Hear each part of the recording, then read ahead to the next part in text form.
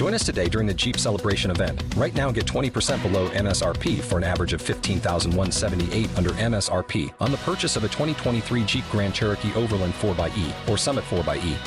Not compatible with lease offers or with any other consumer incentive offers. $15,178 average based on 20% below average MSRP from all 2023 Grand Cherokee Overland 4xE and Summit 4xE models in dealer stock. Residency restrictions apply. Take retail delivery from dealer stock by 4/1. Jeep is a registered trademark. Perkins presents America, a great country. Reason number 11. Think about it. You can drop an envelope in a small box and someone will take it and deliver it clear across the country for just 47 cents. Come celebrate that American greatness with Perkins' new Great American Breakfast. 8 new creations from across this great land, like the California Avocado Benedict. California, almost 2,600 zip codes. How do they do it? The Great American Breakfast, now at Perkins. Click the banner on your screen to explore the menu.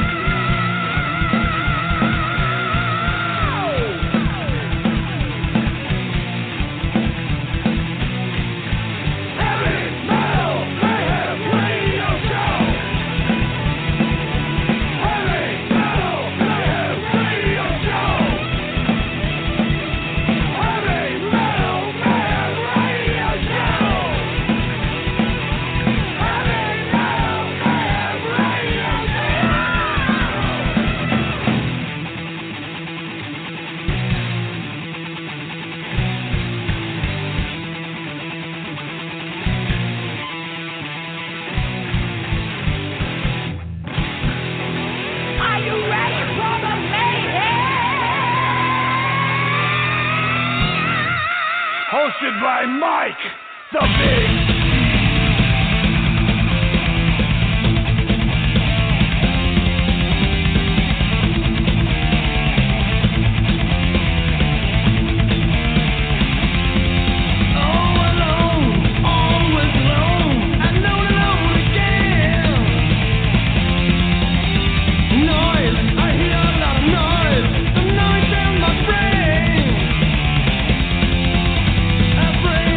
always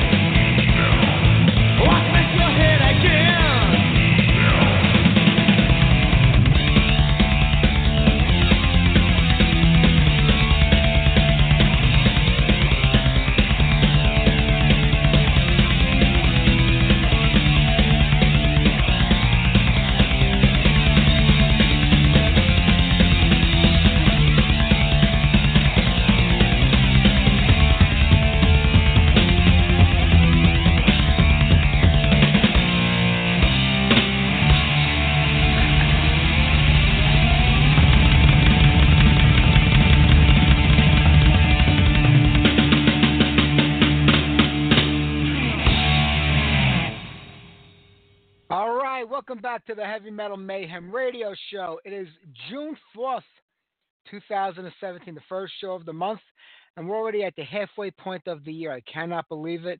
I mean, here in New York, we had a pretty mild winter in January, February, but March and April kind of crappy. May just continue that streak, and now we're in the first week of June, and looks like we're going to have rain again the whole week.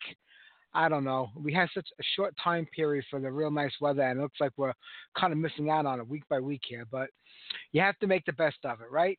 But listen, we got a great show for everybody tonight. First off, that was Evil, if you couldn't tell, doing the song Evil off the album Evil's Message from 1984, the EP. We had Freddie Wolf on the show a couple of years ago.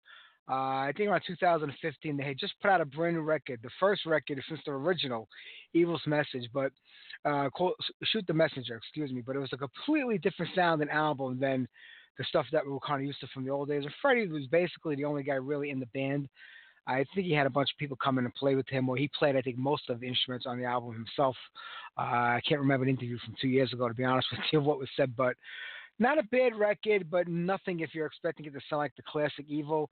It's way off the mark, a completely different sound than album and band. But check it out. I mean, it might be interesting to some people. If you're a fan of the old stuff, I don't really think you're going to be crazy about it. All right, but we got a great show for everybody tonight. Our good friend Evo from Warfare is back. It's been a couple of years since we spoke to Evo.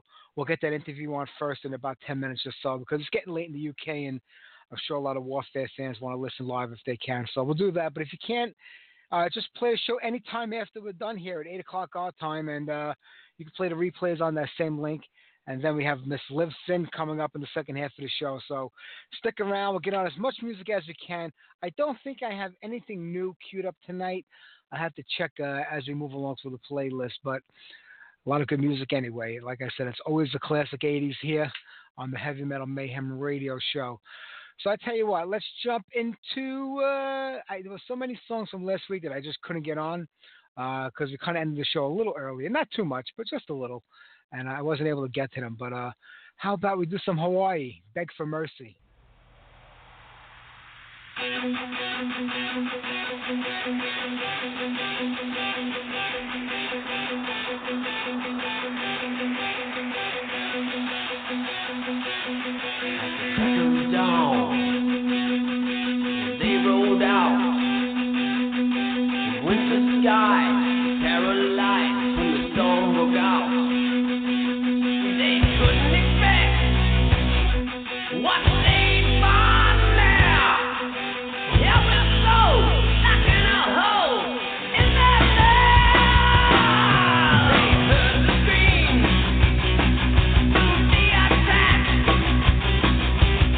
Young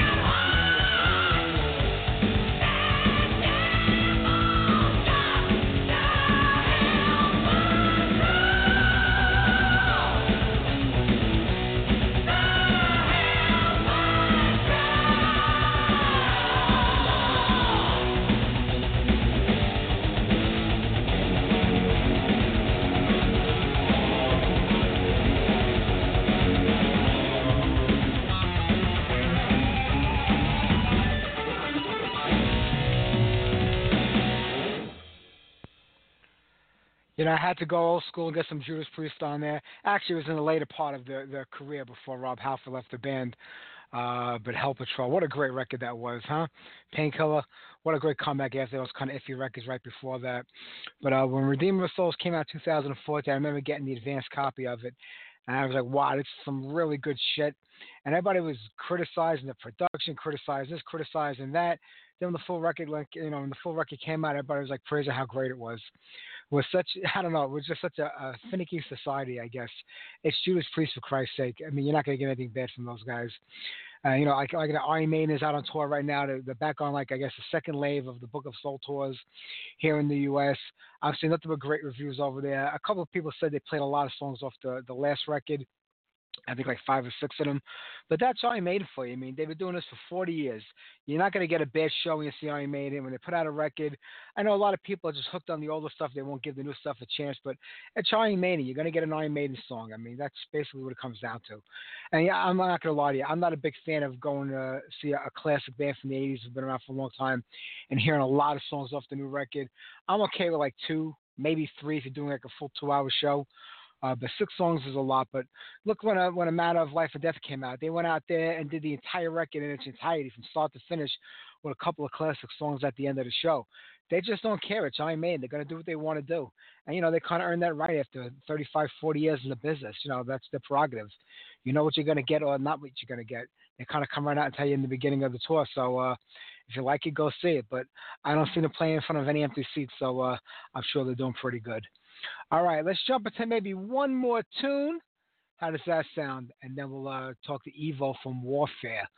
All right, how about we do some classic old school Warfare, and then after the interview, we'll play a couple of cuts off the brand new record entitled Warfare. And we'll talk to Evo all about that.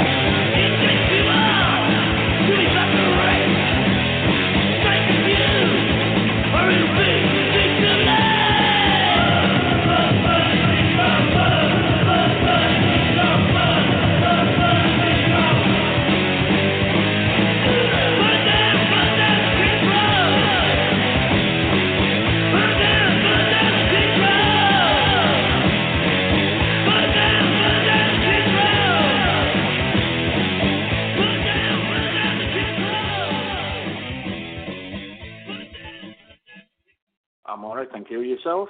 Good. Sorry it took me a little longer to call. I'm having trouble connecting here today, but we're good now. No, I've just sent you a message. You could have phoned the landline if you'd wanted to. I don't use it, but I've plugged it in now. So. Oh, okay. You want me to call you back, or are we okay now? What would suit? What would you get the best reception on the radio from? You sound crystal clear right now. That's fine. We'll just use this one then if you're happy with that. I'm happy. It's good to talk to you again. It's been a while.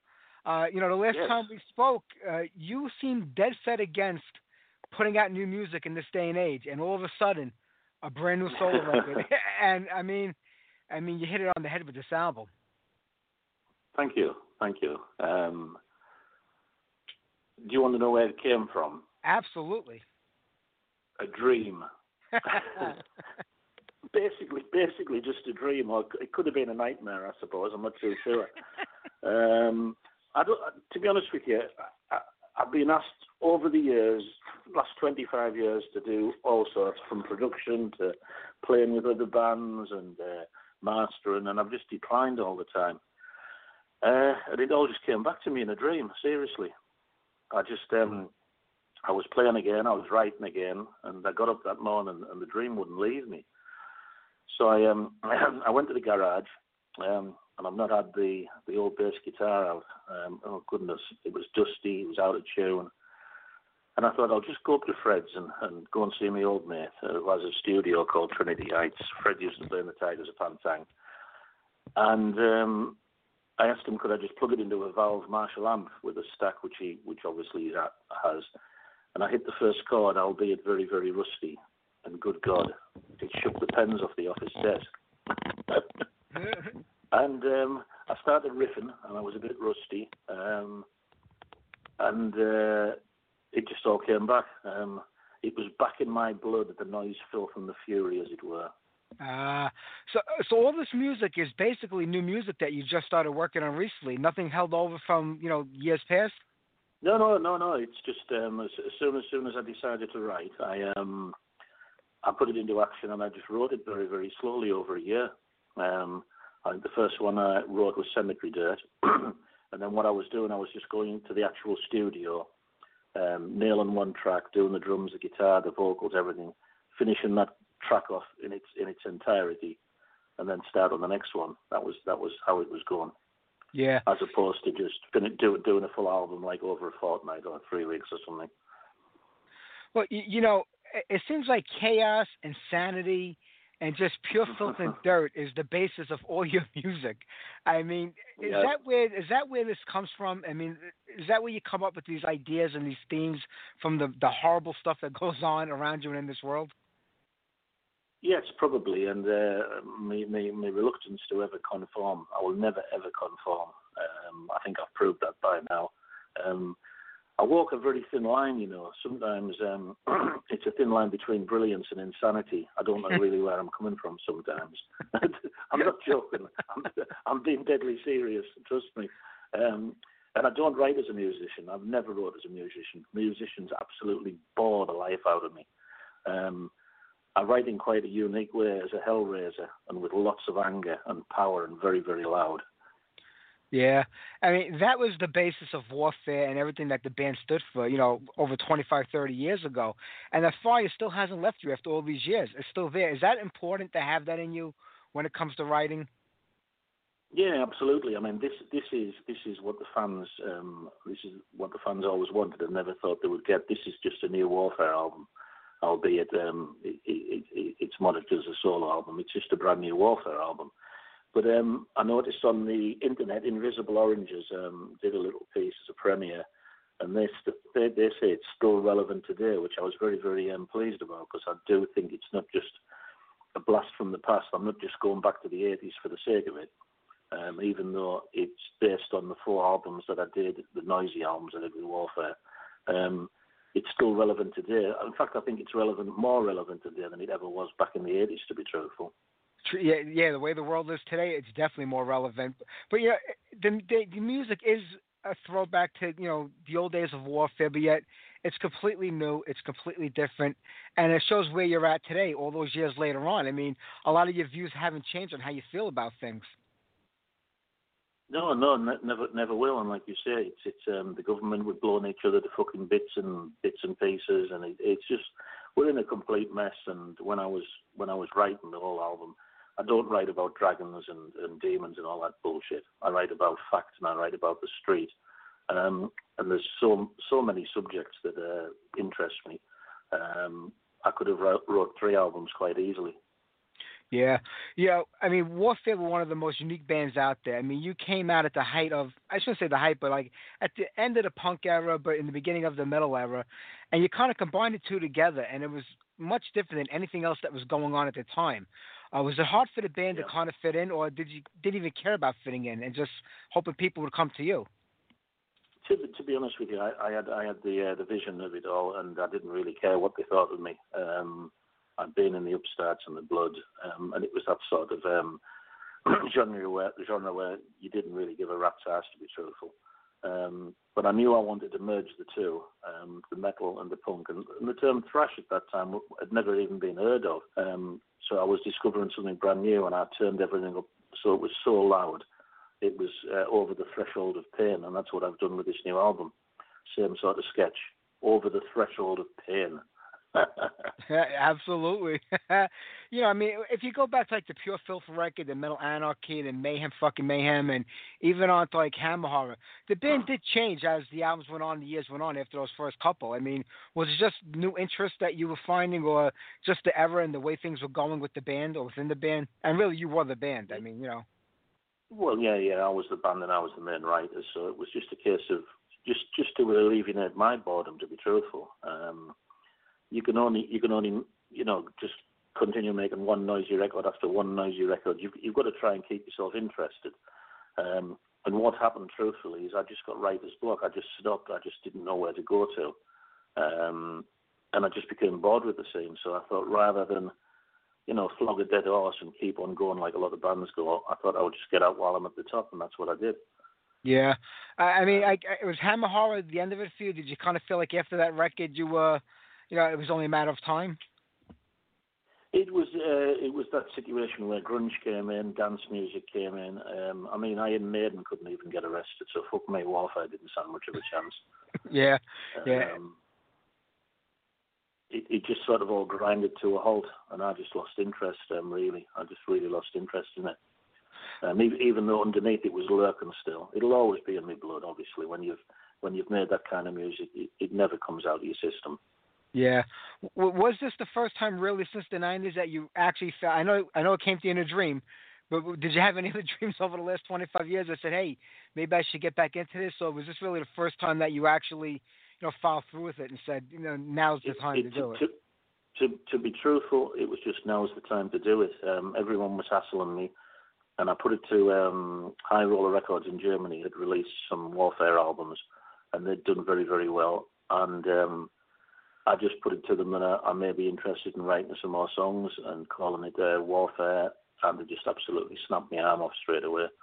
I think the PR who works for me, Lucy, she wrote to them and said, would you be interested? Within a day I was signed. Wow. as easy as that. So obviously that's what they wanted, and that's what I'll give them. Yeah, they wanted that, all right. Well, on this album, you got Lips of Anvil playing a little bit. I mean, your old friend Fast Eddie Clark is on the record with you. I believe Nick Turner's playing on here a little bit. You got quite a cast of characters you put together for this record. I have. Well, really, Warfare were synonymous to be the very first punk metal band. That's the moniker, that's the flag I fly. But in my opinion, and probably in a lot of other people's, Anvil were the first band to ever do that double guitar thrash thing. And I think Anvil were probably the first thrash band in the world. And Lips is just so shit hot as a guitarist. He plays on This Man Bleeds Hate, and he just lifts the song. He is so fast and so professional. It was an absolute pleasure to work with the guy. As opposed to when it comes to Fast Eddie, well, what can you say about Fast Eddie Clark? Yeah. In my opinion, he's the best guitarist in the world, and that's from the heart. That them early Motorhead songs, people thought they were just noise, but the guitar work was so intricate and so it was full on, yes, but it was very, very clever. And I just think, yet again, the solos he's done on this album, this Warfare album, absolutely just blow the roof off completely. Yeah, he has such a distinct sound. Oh, yeah. The track he plays on is just like Bomber, Ace of Spades meets Metal Anarchy in his sewer. That's so true. I mean, is this going to be it for you? Is this, your return and your swan song, or do you think you're going to keep maybe not putting out new music, or do you have to wait for it to come to you again, or maybe play live again, or is that even an option?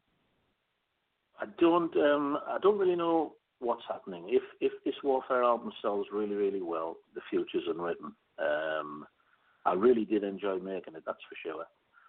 Live-wise, because I don't play as a musician, the songs are so intricate. I don't play in 4/4, I don't play in 5/5, whatever. So the live thing, I mean, at the moment, I'm not even thinking about that, to be truthful. But if it was to go out, the session band behind me would have to be so damn good. They'd have to be so bang on the money. Because they would probably play as a musician would play. Well, I don't do that, you see. Yeah. And I never have. Which much to the annoyance of engineers that I work with, because we don't have a fuck what I'm doing half the time. but how I do it, I paint an oil painting as a song. You maybe get a bass riff that's not in particularly good time, but I know exactly what I want when the guitars go on. I know what the drums are going to sound like. I know exactly what the finished product's going to sound like. And when we were in the studio, some of the guys that were in there doing the work with me, that's not going to work. That's not going to work. I said, fuck off. It is going to work. And as soon as I put it down, my God, that doesn't half work, Evo. That's amazing. Excellent. Rest my case. So, isn't that the best way that music comes out of you? But when you do things that people think you can't do, but you know you can do it, and it's just a matter of laying it down the right way? Well, yeah, because I'm a clever bastard in any case. I'm playing the bass, I'm playing the drums, I'm doing the lead vocal, I'm doing some of the guitar, I do keyboards.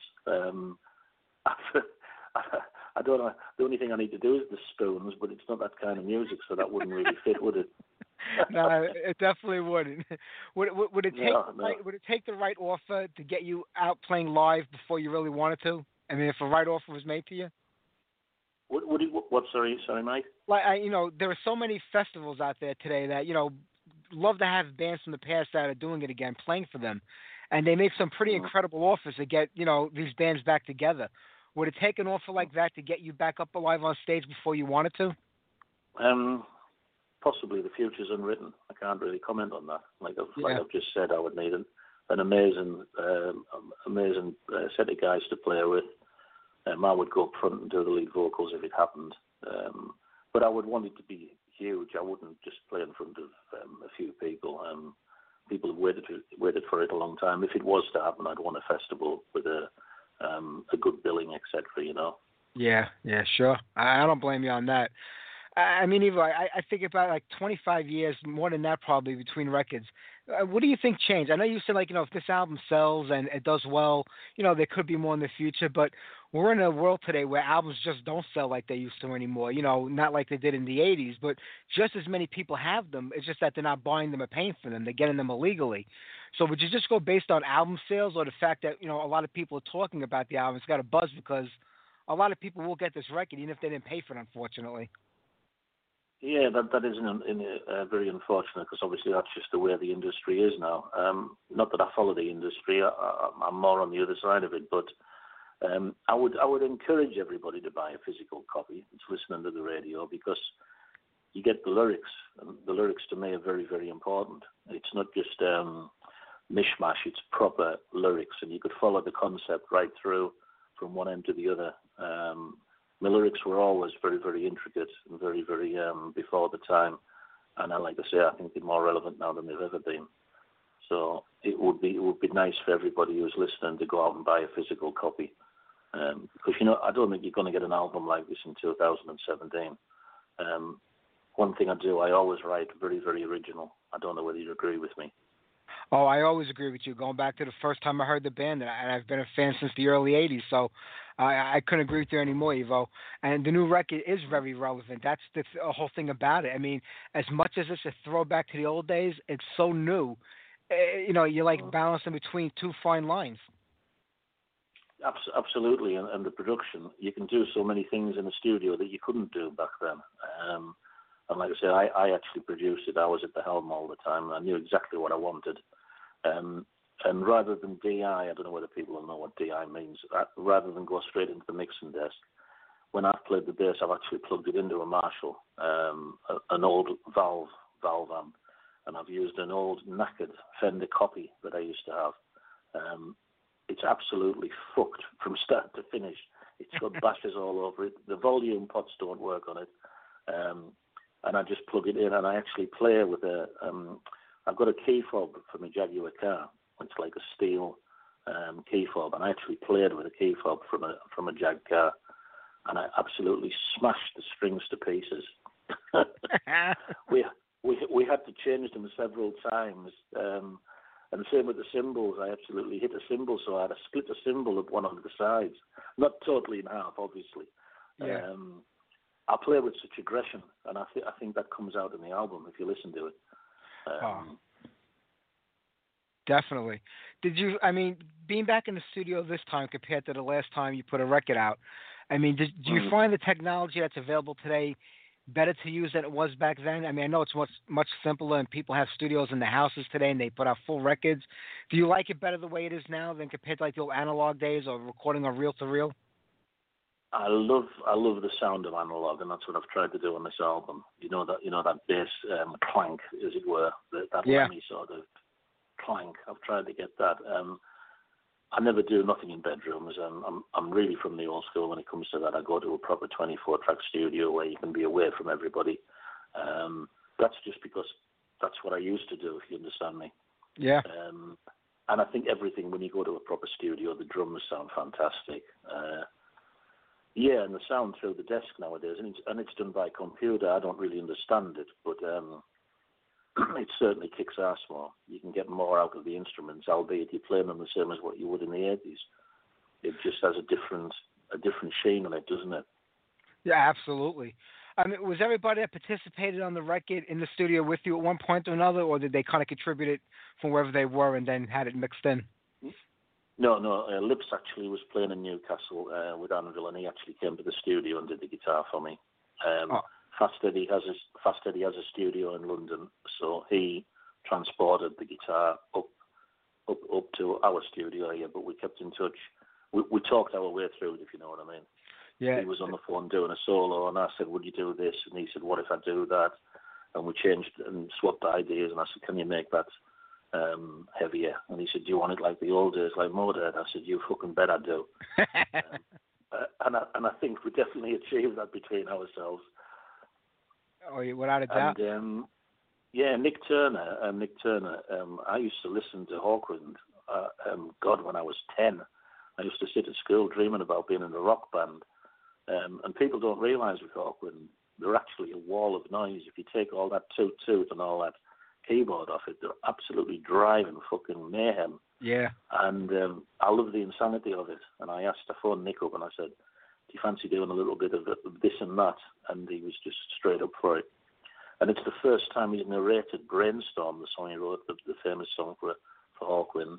And on one of the tracks, you've obviously got the album. We open it with Sonic Attack, the words from Sonic Attack, and then wallop straight between your fucking eyes. Oh man, that's great. Just like it should be. Yep, absolutely. Was it difficult, when you had to have the parts brought into you, to add them into the songs, going back and forth, than when you have a musician in the studio with you could kind of work it out right there? Is it more time consuming going back and forth to get it the right way, or is it just something you kind of get used to today? It's not really time consuming. It amazed me because I didn't really know you could do all this. Because obviously in the old days I would have phoned Fast Eddie and we would have arranged to come to the studio together, meet up on the train. And now it's just, you don't need to do that. So, no, it's quite simple. Once you've got the backbone of the song, and I always know what I want, I found it quite easy. In fact, it was less time because you're actually just doing the work over the phone and on the guitar. We chat as friends. When we chat as friends, but when we work, and we just did the job in hand, if you know what I'm saying. Yeah, I know.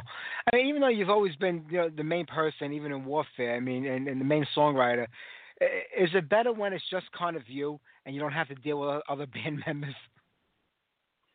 It always was me, to be honest, Mike. I know. I was at the helm and I just told them what to do, and half the time they would be amused by it. When I was telling them to turn the amps up to number 12 and play in the toilet when we did stuff at Neat Records, play in the fucking toilet. What was that about? Just for that horrible guitar. So I had all sorts of strange ideas, and I think they all thought I was a bit unbalanced, really. Yeah, I mean, the band was signed to Neat Records in the early days. They were kind of an upstart label too. I think out of Newcastle back in the day. They had Raven and quite a few other bands on there. Was it everything you kind of wanted from a label back then? I mean, or was it just because it was so new? Really, nobody knew what they were doing. Neat were very, very, very good with me, to be truthful. A lot of people knock Neat, but they got the Warfare thing all over the world, which I was pleased about. When I had visions of things like working with Lemmy. Obviously, I was the guy to ask Lemmy, and I think he's the only. I think Lemmy has only produced 2 bands. I think the Ramones and Warfare. Somebody could correct me. I'm not sure, but I mean, I did the asking, but they obviously had to come up with the dosh. Because the man's a superstar, so to get him to produce the album. But there was never an issue with that. I used to go to the office, and I was always very, very. Even though I was over the top and crazy in my life, I knew exactly which way I wanted to drive it. So when I went in, I said, look, I can work with Lemmy. What do you think? Just sort it, he says. Sort it. Tell me what you want, and we'll do it. And they were very, very good like that. Very good with me. So I have no qualms with Neat at all. And Kate Spessel, the Roadrunner, he was fantastic. He got the records out of the right place for me. So I was pleased, and it was a very, very nice time to work in the 80s. I enjoyed it. Yeah, it really was. I mean, did you kind of see the writing on the wall, not just with the band itself? Because I know you said you started to become bored of it and you couldn't do any more. But did you see the business part of it starting to change in the 90s where the music, that we grew up with and played was kind of disappearing and a new thing like grunge was coming in? Did you kind of see that happening ahead of time, or did it just kind of take you by surprise? No, I saw it happening because there's always a period. There's always a period of excitement, and if the excitement just goes on and on and on, it doesn't become exciting anymore. It's like sex, really. You know what I mean? Well, I know that. Yeah, that's one way of putting it. You can't shag all day because you get bored with it, wouldn't it? And then it wouldn't become exciting anymore. Yeah, I just think I've said this many times on interviews. I think there was just a time from that time, from punk through to that new wave of British heavy metal into what Warfare created. And I think it was a wonderful time, the 80s. And it was, you look back and it was such a different time. No mobile telephones, no computers. Everybody went to record shops. You didn't do any social media. This is what fascinates me now. We actually. When we were down in London, Rose Tattoo were in town. We used to get pissed with them. You could see faces all over, Billy Idol, all the guys from Motorhead, etc. And we all used to drink in clubs, and that's where the idea stemmed from. Nowadays, the kids just tap text to each other, don't they? Which I don't know whether it's healthy or unhealthy, to be honest with you. Because a lot of them can't talk to people like I'm talking to you now, It's true. There's no interaction anymore, no social skills. They don't know how to communicate anymore. I mean, do you think it's important that, every decade, every era had its music? The 50s, they had doo-wop, and then there was soul, and there was disco, and then metal came about. Do you think it's important after so much time that every style of music sort of has to, self-destruct and burn itself down before it could come back again and really be appreciated for what it was? I mean, metal's made a comeback over the last few years. It's never going to be what it was in the 80s, but it might be steady and stay this way for a very long time. Like the doo-wop came back and the 50s came back and the dance music came back. I think what it is, we've got a very, very, there's a very loyal cult following now for that type of music. There's thousands of guys that grew up with it, want the physical side of it. They want the gatefold sleeve. They want all the lyrics and all the rest of it. And it's part of their lives. They can relate to it when they were younger. They can remember things by it, whatever they were doing. And I think it's healthy. I think rock and roll saves lives, to be truthful. Probably I wish I'd done it before I've actually done it. But I don't know why. Like I say, I can't explain it. But I don't think it'll go away now. I think we've got this genre, and there's that many people interested in it still. It's come around full circle, hasn't it, really? Yeah, it has. And it's a good thing because maybe in a way that kind of helped bring you back around to us again because I have to tell you, the new record is just absolutely amazing, and I do hope that you get inspired or have another nightmare or a dream to put out another one after this, because I missed having you around all these years, and to have new music again, it's a great thing. And Ivo, I'm not going to keep you much longer, man, but what a great job you did. Let me ask you. Yeah. Let me ask you, what is your favorite track if you had to pick one from the New Warfare album? I'm torn between Burnt Out and This Man Bleeds Hate. I mean, there's something about those two. I mean, I love Screaming at the Sea just for the way, you kind of talk through that thing. It's kind of creepy and eerily, like a dialogue. Yeah. But This Man Bleeds Hate and Burnt Out are probably my two. Yeah. I love them all, really. I think Black is very, very sinister. The subject matter of Black is really sinister. It's dark. But the thing is, it's from the street and it's happening. You read it in your newspaper every day. True. That's as far as I'll go with that one. And misanthropy, children, kiddies, look up the term misanthropy, and you'll see exactly what I'm singing about. Fast Eddie thought was fascinating. He really did, and he really enjoyed doing that track with me. Yeah. So, everybody that contributed on the album really made it a whole. And, with your songwriting and your lyrics, it's definitely one of my favorite albums of the year. So please put out another one. And High Roller Records, I mean, and it's on vinyl too. What a great gatefold on the vinyl. People should pick it all, one of each up. Yeah, well, what we've done, we've pulled out all the stops. I always said if I was going to do it again, I would do it full on, full bullet in your face. I wasn't going to piss about doing it half or doing it, limp. I wanted to do it full on, full mayhem, with the twists like the Screaming at the Sea and the Stardust thing at the end. It's kind of going through life as I see it from the beginning right through the album to the end, if you know what I'm saying. Yeah. And it's a great job, Ivo. I can't thank you enough for putting this out and for talking with me today again. Hopefully we'll do this again real soon. Yeah, that'd be fantastic. And I would just like to thank everybody in advance because I know a lot of people are going to buy this record. It is on High Roller Records, and you can just you can go straight to their website actually and buy it. Don't download it for fuck's sake. Get yourself a full sleeve with all the inner stuff and all the photographs and all the lyrics and everything. It's a lot of effort. There's a year and a half's work gone into 50 minutes. So I would like everyone to buy it, obviously. And I'm going to make sure they do. I'm being facetious, but it is the album of 2017. You're not being that facetious. I agree with you. Yeah, 100% right. I've just got a good feeling it's going to do like what Pure Filth and Metal Anarchy did back then. So it'd be very wise to listen to it. Absolutely, and we're going to push the hell out of it for you. Ivo, you have a great night. Take care, man. It was great talking with you again. Yes, it was fantastic, and I wish everybody the best and everybody out there. Have a great time listening to the Warfare thing. You got it, mate. Take care. Thank you. Yeah, pleasure. Take care, Mike. Bye-bye.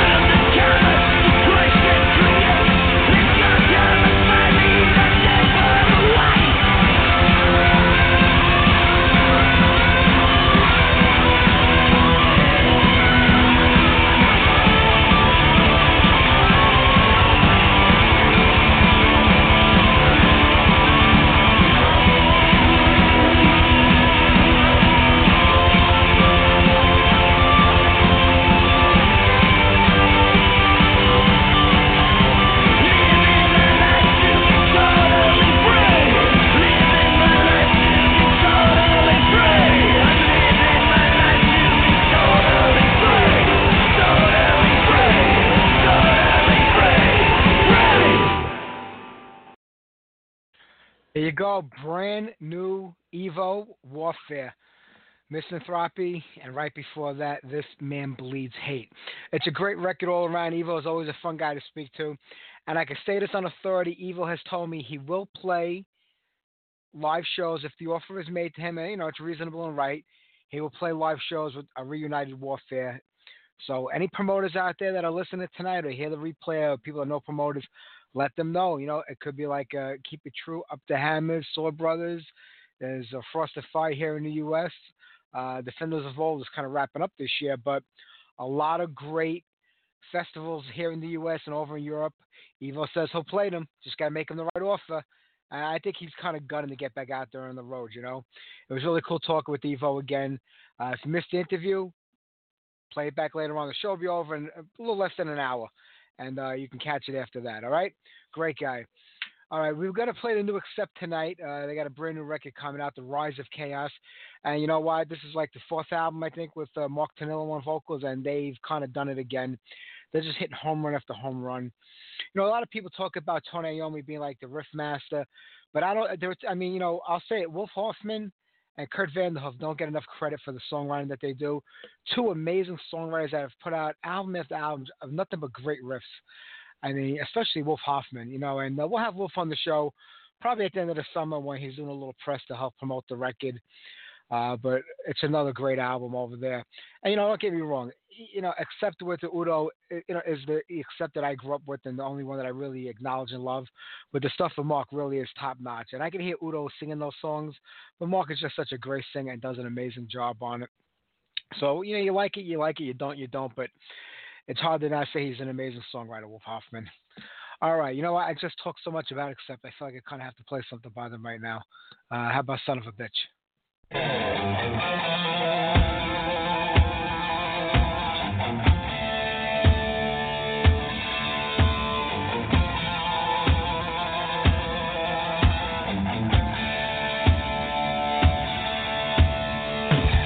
You make the stars illusions and dreams. You want your heart, you know what I mean.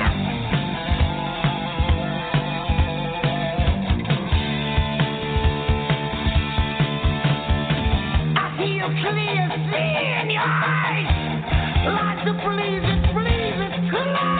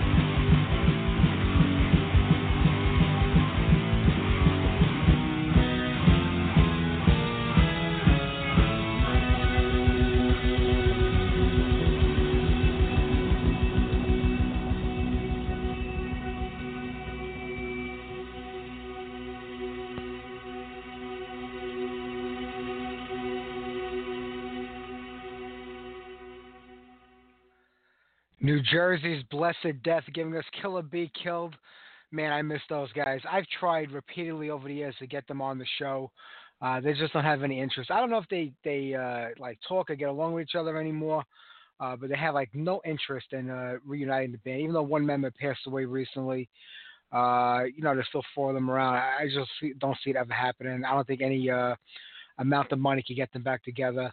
I mean, not that there's a lot of money doing this anyway, but some promoters are willing to throw a little out there with a trip overseas to a show. I just don't see it taking place. They really don't have any interest in it anymore. Even though Nick Fiorentino, he's in a heavy metal cover band here in New Jersey. I can't remember the name of them right now, but they play out quite a bit. I think they have a show coming up next week somewhere, so maybe I'll have to go down to New Jersey one weekend and catch them live and try to corner him and get an interview going with those guys, and I'll air it if I can.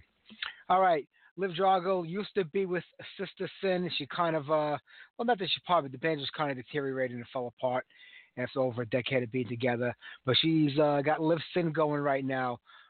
So let's get her connected. Let's talk to Liv, find out what's going on in her world. Liv, how are you? This is Mike. Hi. I'm very well, thank you. Can you hear me okay? Oh, perfectly clear. Good. Very good. It's great talking with you today, and being such a big fan of Sister Sin for the last decade, I'm glad that you didn't waste a lot of time getting back on the horse and putting out a new band. No, I didn't. I think that it was important to not wait too long. It's good to, when people still remember you, you have to do something. That's true. Today, people have very short attention spans, and they do tend to forget when you take a long time. So it was important to get the new music out there. And what I love is that you kind of, with the new music, you kind of reminisced about your last 10 years with the band or 12 years with the band, but yet you've moved into a whole new direction also. It was a nice combination of new and old. Thank you. Thank you. Was it important to let people know that musically you really haven't changed since the band, and that you want to kind of keep a little bit of what you did with the band, but yet show more of yourself now too? Yeah, absolutely. Because of course I want to still keep as many as the Sister Sin fans as possible. I don't want to kind of disappoint everybody. When they first heard that, she's doing something, and that it would be totally different and they would not like it. So I tried a little bit at least to keep a part of the Sister Sin into it too, and not change too much. But of course it went more towards the direction that I wanted to try out and wanted to experience, but it was a little bit heavier than Sister Sin. Yeah. I mean, do you consider this to be like an official solo band, a solo album? Because I've heard you mention that it's a band. So is it like a full-on formed band, or do you consider it still to be your project, your band? It is a band with band not changeable band members. I don't hire people. We are all part of the band's company, the Liv Sin company. So we choose to keep the name, or my name, or I did together with my manager. We decided it's for PR. It was easier to sell in, it was easier to marketing. So that's mostly why. So it is definitely a band, even though of course it is it's based on my visions and my ideas. I started this band or this project or whatever you want to call it, but I started it, so of course it is based on my visions.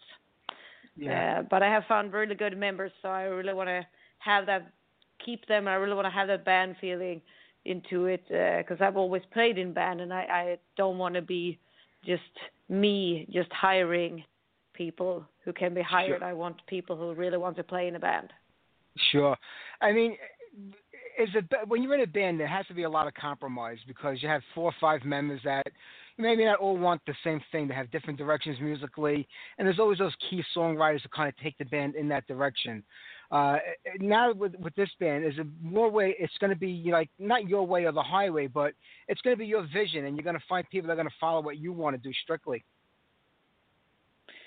Yeah, and I do the songs together with one of the guitar players, Patrick, and he pretty quickly he understood the ideas that I had and what the kind of music I wanted to play. So he could really kind of read my mind, which made it so much easier to make songs, of course, since he totally understood what I was going for. So and I tend to keep that direction. So it's mostly the two of us right now, but I know that the rest of the band also wants to have some inputs. And I mean, I listen to everything, but it has to fit in the visions or the ideas of what Lives In should be. Yeah. You know, starting over in any band in music today could always be a challenge. I mean, you're lucky enough to have like a brand name where people know who you are coming out of Sister Sin, and that does kind of help. But is it more challenging to have to start over with the new band and, like, you know, build it up again, or is it more exciting? Because I guess it's like a relationship. You know, it's always nice in the beginning, then it gets kind of stale as it goes along. So there must be a lot of exciting things happening in the beginning of a new band too. Absolutely. I think it's both. It's very exciting because I have hungry band members who really want to get out there and play and who are not tired from too much touring, etc.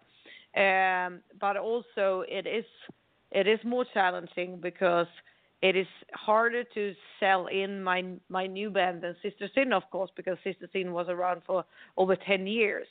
So Sister Sin sold itself pretty much. And this has not yet come to that point, but I hope that it will come to this point, that point where it also sells itself. Right now we have to market a lot and like push a lot for people to hear it and to recognize it, of course, and bookers and etc. Because people don't really know what it is yet.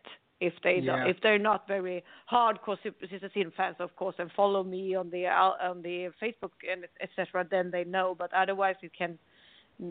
I mean, I have to reach out somehow, and then hopefully it gets easier. But it is more challenging. Yeah. Well, I guess the good part is that you do retain a lot of the fans of the old band, but now you have an opportunity to open up your music to a whole new group of fans. I guess it's just a matter of finding them, because even though the internet is a great tool, it does get harder and harder with the more and more bands out there. Yeah, absolutely. Yeah, definitely. So it's exactly what you say. I hope that I can reach out to another audience too, but it's hard because there's so many bands out there, and that there could be tons of people out there who would love this album, but they really don't know it. So that's the hard part, to reach out to the right people, to make them actually listen to listen to Lives in all these music that is out there, because it's so many bad and it's so many good bands today. So yeah, it's hard to get out there actually.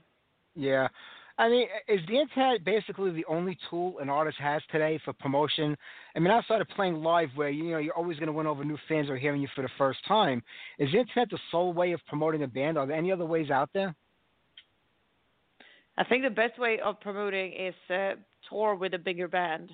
So if you got a good support slot with a matching band, that's one of the best things that can happen to a newer band or a smaller band, because then you reach out to so many people that maybe wouldn't find you otherwise. So I think that is actually one of the key tools to build yourself a bigger audience. But then you have to find the right support slot. Not just any bigger band, because if it's not the right audience, it will not work anyway. True. I mean, I hate to say as a new band, because you're not really, you've been around for so long doing this, but as a new band, do you kind of want to pick and choose who you play with and where you play and what tours you can get on, or do you just kind of grab for anything in the beginning just to get out there? I'm trying to not grab anything in the beginning, because that was exactly what we did with Sister Sin. Mostly all of the time, and that was what in the end got us to break up, because we toured too much and we were not very smart about our choices sometimes. And I'm thinking about that, and I'm trying to see it as I learned from the experience, that I'm not going to jump on everything, whatever it is. It has to be something that actually gains something for this band, Otherwise, I have to think again. So I'm trying to be smarter and not take everything, but also, of course, you have to be out there and play. So we do have to take something just to be out there and play, of course. And we want to play. It's not that. It's just that you have to be smart. Yeah, I guess it is kind of hard because you don't want to turn down opportunities to play because that's what you love to do, but you do have to make the right choices because you learn from past experiences with the band. Yeah, exactly. And also, I mean, when you are a smaller band and there is not so much money involved, you have to kind of think about what the rest of the band and what I'm losing in income. We are not 20 anymore. We don't live at home. So that's also something you have to think about. Everybody should be able to support their families or their homes or whatever they do. So it has to be a wise choice, even though, of course, everybody wants to get out and play. So you have to weigh those things among each other or towards each other, and then you see and everybody in the band will have the right to say, I can't do this, or I don't think this is worth it. And the one who wins, if most people say it's worth it, we do it. If most people say it's not worth it, we will not do it. Yeah. Liv, since you started in this business and made it more of like a professional career and got out there playing, what's the most that's changed over the last 15 years? I mean, is there anything that's worse today than when you first started? I think it is actually harder to get out there because Sister Sin released the first record in 2008, and of course we had internet and MySpace, etc. But it was still like good to be on a label, and you could actually, if you toured a lot, people would see you.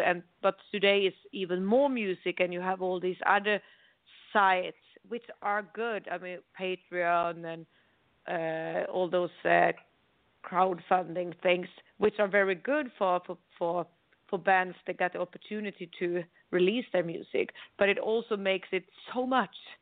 So it is. I think it is soon going to explode because it's too much, and also I feel like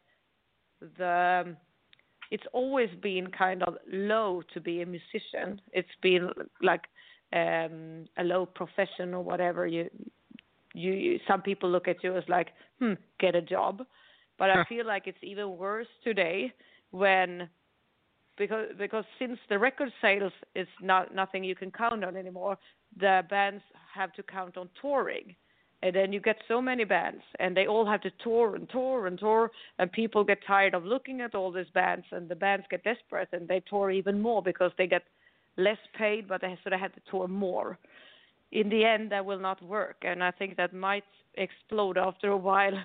The band has to make money from something else than touring in the end. Otherwise, people will not go and see bands anymore because it's bands every night, everywhere. True.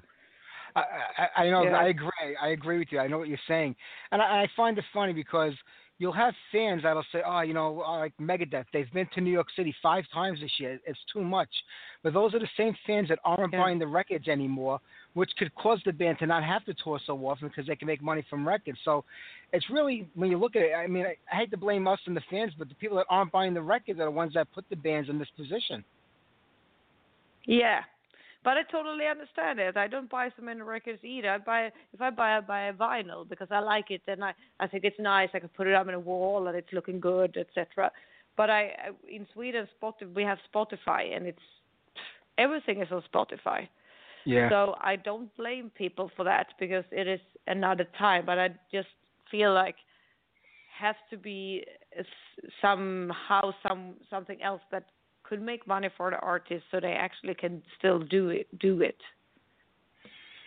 True. Is the new record going to be out on vinyl? Is Follow Me on vinyl? Are you going to be able to get it on vinyl? It is already out on vinyl. I didn't even know that. I have the CD. See, I got to pay more attention to the vinyl selections because I'm an old school guy and I love to have the vinyl. Yeah. I just think it sounds so much better than digital. Yeah, definitely. And so we sold. We have both both CD and vinyl out, and I had the vinyl on my wall, and I like that. I wouldn't have put the CD on the wall, but I put the vinyl on the wall. I don't blame you.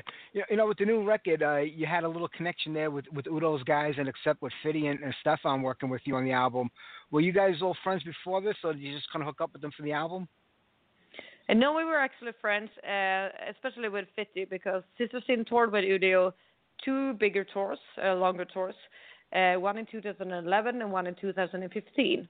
So, and we really hooked up with Fitty, and he was always very like a mentor for Sister Sin. He wanted to give us advice all the time, and he also said I don't remember if it was the last tour or the tour before, but he said, one day I want to produce you guys. So I remember that when I was starting this project that he said that. So I contacted him and see if he were interested in doing my project then. And he was. So that's how that happened. Yeah. Is it difficult working with somebody that you kind of know in a way like that, and they're going to have to give you direction and maybe change things around, to bring out the best of the band? Is it easy to accept that, or do you kind of like fight back a little bit? For me, it's pretty easy to accept that because I worked with producers so many times before, and also I've worked with some of the guys at Sister Sin, or the songwriters at Sister Sin. They had their ideas of how something was supposed to be. So I kind of early learned to follow what people told me, or at least try what people told me to do, and then see if it works or not. So for me, it's not that hard working with kind of any producers if they are good producers. And I don't mean that how the sound is. I mean how they are as a producer. And Stefan Kaufman, he made me feel very relaxed and very comfortable. And I always hate being in the studio, and he actually made me enjoy it sometimes. So that is being a good producer, that he made me feel relaxed and that I was doing a really good job all the time. And then it's very easy to try new things. If he said, try this instead, then I do it because I feel comfortable in doing that. I believe what he said. Say. Then of course sometimes you have like, no, I think my thing is better, and then you try out both things and you find out which is better. For me, it's not harder than that. Yeah, I guess it's a give and take on both ends, because sometimes they're right and sometimes you're right, and you have to find that middle ground to make the Absolutely. perfect sounding record. Yeah. Is being in the studio the best part of being in a band, or like the live performance, or when you're working on creating the music? Because it seems today that so many artists have to be, businessman, manager. The business consumes more of their time than the actual creation of, music. And you're an artist and you want to create. Does that kind of take away from the creation part of it? Definitely. I do. I feel like exactly that. The last couple of weeks, the one thing I've done pretty nothing from is like being in the rehearsal room or singing, because I don't have any time to do that. I do so much emailing and so much booking stuff and interviews and stuff like that, and in the end it's like I don't have time for singing. So so I kind of sometimes feel like I'm more like I don't know the word for it, when you sit and coordinate stuff, and kind of that is the job, to coordinate and email and do, and not so much making the music. So, but the thing I like most is playing live. That's absolutely. Yeah. And I like being in a rehearsal room and just playing too, but definitely live is the best part. I don't like being in the studio. Songwriting process can be fun if it's going well, and if it's not going very well, it's not fun at all. So yeah, I can imagine. Well, I'm not going to keep you. I do appreciate your talk with me today. I mean, Follow Me, what an amazing record you put out. I can't wait for you guys to take off and keep putting more and more new music out. What do you have up for the rest of the year? 2017 is just getting underway. You have any plans in the near future? Well, for the summer we are doing festivals here in Sweden mostly, and after the summer we are preparing a fall tour, which we have Spain so far, and we are looking to get out to more European countries than that. So that's for 2017. Then we are looking into the option to come over to the States in 2018. It's also, of course, depending on if we can get a good support slot, etc., etc. But we are looking into that. That would be the plan, and that would be the best option, I think. Well, I hope it happens. I would love to see you here in the U.S. again. It would be great. And the best of luck with the band and the new record. Thank you so much. And Thank you. Have a good day. You too. Have a great night. I appreciate it. Take care. Thank you. Bye-bye. Bye-bye.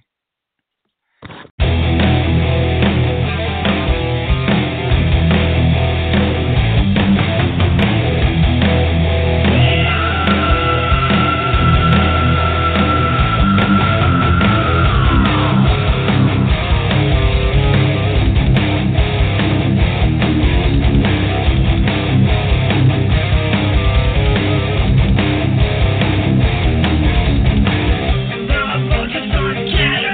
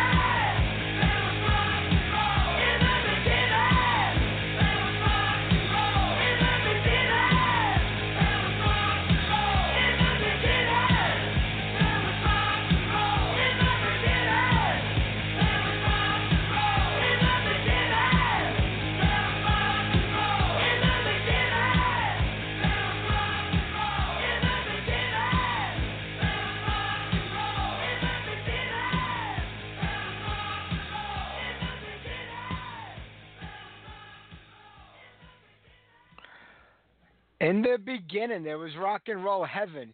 It was 2 years ago today that Alan Fry, the singer of that band, and a good friend of the show, we had Alan on here many years ago, and after he was on the show, him and I became pretty close. We spoke a lot, and it was sad when he passed away because it was not long before that he just started getting Heaven back together, even with some of the other original members, and they're doing some reunion shows, and so much more was going to take place and happen.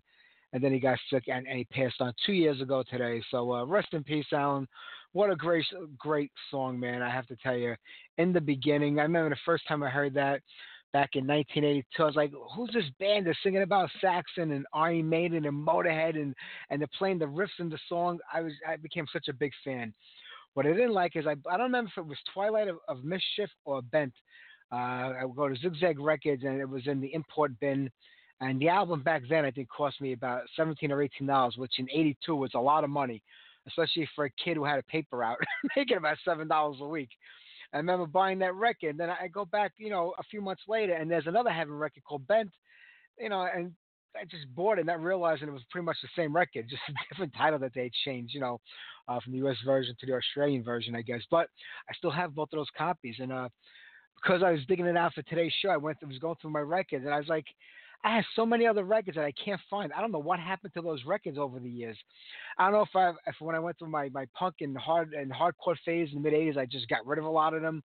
I know a lot got kind of lost in the move over my life between getting married and moving into the house, and a few of them just had gotten completely warped and destroyed. Because I used to have my record collection very close to a radiator when I was 13 years old. Didn't know any better. A lot of the wax kind of warped and melted. But I'm going through them now and taking notes and trying to rebuy a lot of records. I mean, I pulled out my Iron Maiden records. There were 4 of them in there. I was like, where the hell did my Iron Maiden records go? So I got something to keep me busy for the next few months, going through eBay and other sites, trying to, rebuy a lot of the old original albums if I can. And I have to get the first Jack Panzer record, the EP again, because I remember giving the album cover to a guy in Caesar's Bay Bazaar when I was a kid, and he used to make up buttons for us off my album covers. We had a lot of buttons that you couldn't get back then, the Merciful Fate EP and the Jack Panzer, and he had my Jack Panzer record cover and another one. I think it was actually the Merciful Fate one, the EP, and he went out of business a week later when we went back, and I never got my album covers back. I was able to kind of, get a 5-finger discount on one of the original Merciful Fate covers from Bleecker Barbs in the city because Bleecker Barbs was smart in a way. They used to put all the album covers in the bins without the albums in there, so if people stole them, they would only get the album cover, not the actual album, so nobody would steal from there. But me, I only needed the album covers, so I was able to get that, but they only had the picture disc album cover for the first Jack Panzer EP. So I'm missing the original cover, so I'm going to have to rebuy that original one day. But it's a bad thing to steal. But I was a teenager, and, I didn't really give a shit back then. But I'm just saying that's what happened. All right, next week, we're going to wrap up today's show in about 10 minutes. But next week, our friend Joe Leonard from Frigid Bitch is back. I think we had Joe on about a year or so ago. They are playing at this year's Defenders of All Festival on the Saturday night. I really wasn't going to go. I might show up for the Saturday night because I really do want to see Sarah Thungal. But then again, on Friday night, there's Bitch and Nasty Savage playing. It's just that, here in New York City, I live in Staten Island. The show was in Brooklyn. Not a big deal right over the bridge, but it's in Williamsburg. And dealing with that BQE on a Saturday night or any night during the week is such a pain in the ass. I don't want to go there. Last year, it was more like, I don't know, I guess Sunset Park or Prospect Park. A lot easier for me to get, easier parking. Parking is a nightmare over there. And I noticed that there's still a lot of tickets for sale. So I don't know if the location is turning a lot of people off from from like the New York City area from going there. But when they had the one 2 years ago, the tickets sold out within a matter of a week or so. The tickets have been on sale for months now, and there's still quite a few left. So I don't know what the turnout is going to be. We'll have to see. But I might just go on the Saturday night to see Frigid Bitch and Sarah Thungal. But Joe is on next week. We'll talk to him all about that show. They're re-recording one of their original records right now, and they're going to release it. So we'll find out what's going on. All right, let's jump into you know what? Let's do one more song. Maybe we got time for 2 more songs. Oh, John said, John, that was Heaven that I played right before I started talking with Alan Fry's band Heaven from Australia. Great band. That song was off the first record, Bent, or Twilight of Mischief, if you could find the original Australian version of it. But how about we close things out here today? I'm trying to find a song that is a little longer than normal just so we can take it to the end of the show because we do have about 8 minutes left here, but I don't think I have anything that long. So How about we do some, let me see here. I don't know. How about some Scanner? We'll do Locked Out. Take care, everybody. Have a great week. I want to thank Liv Sin and Evo. We had a great show tonight. I want to thank all my boys in the chat for entertaining me and keeping the show going every week. Thank you very much. Here you go, Scanner, Locked Out. Take care, everybody. See you next Sunday.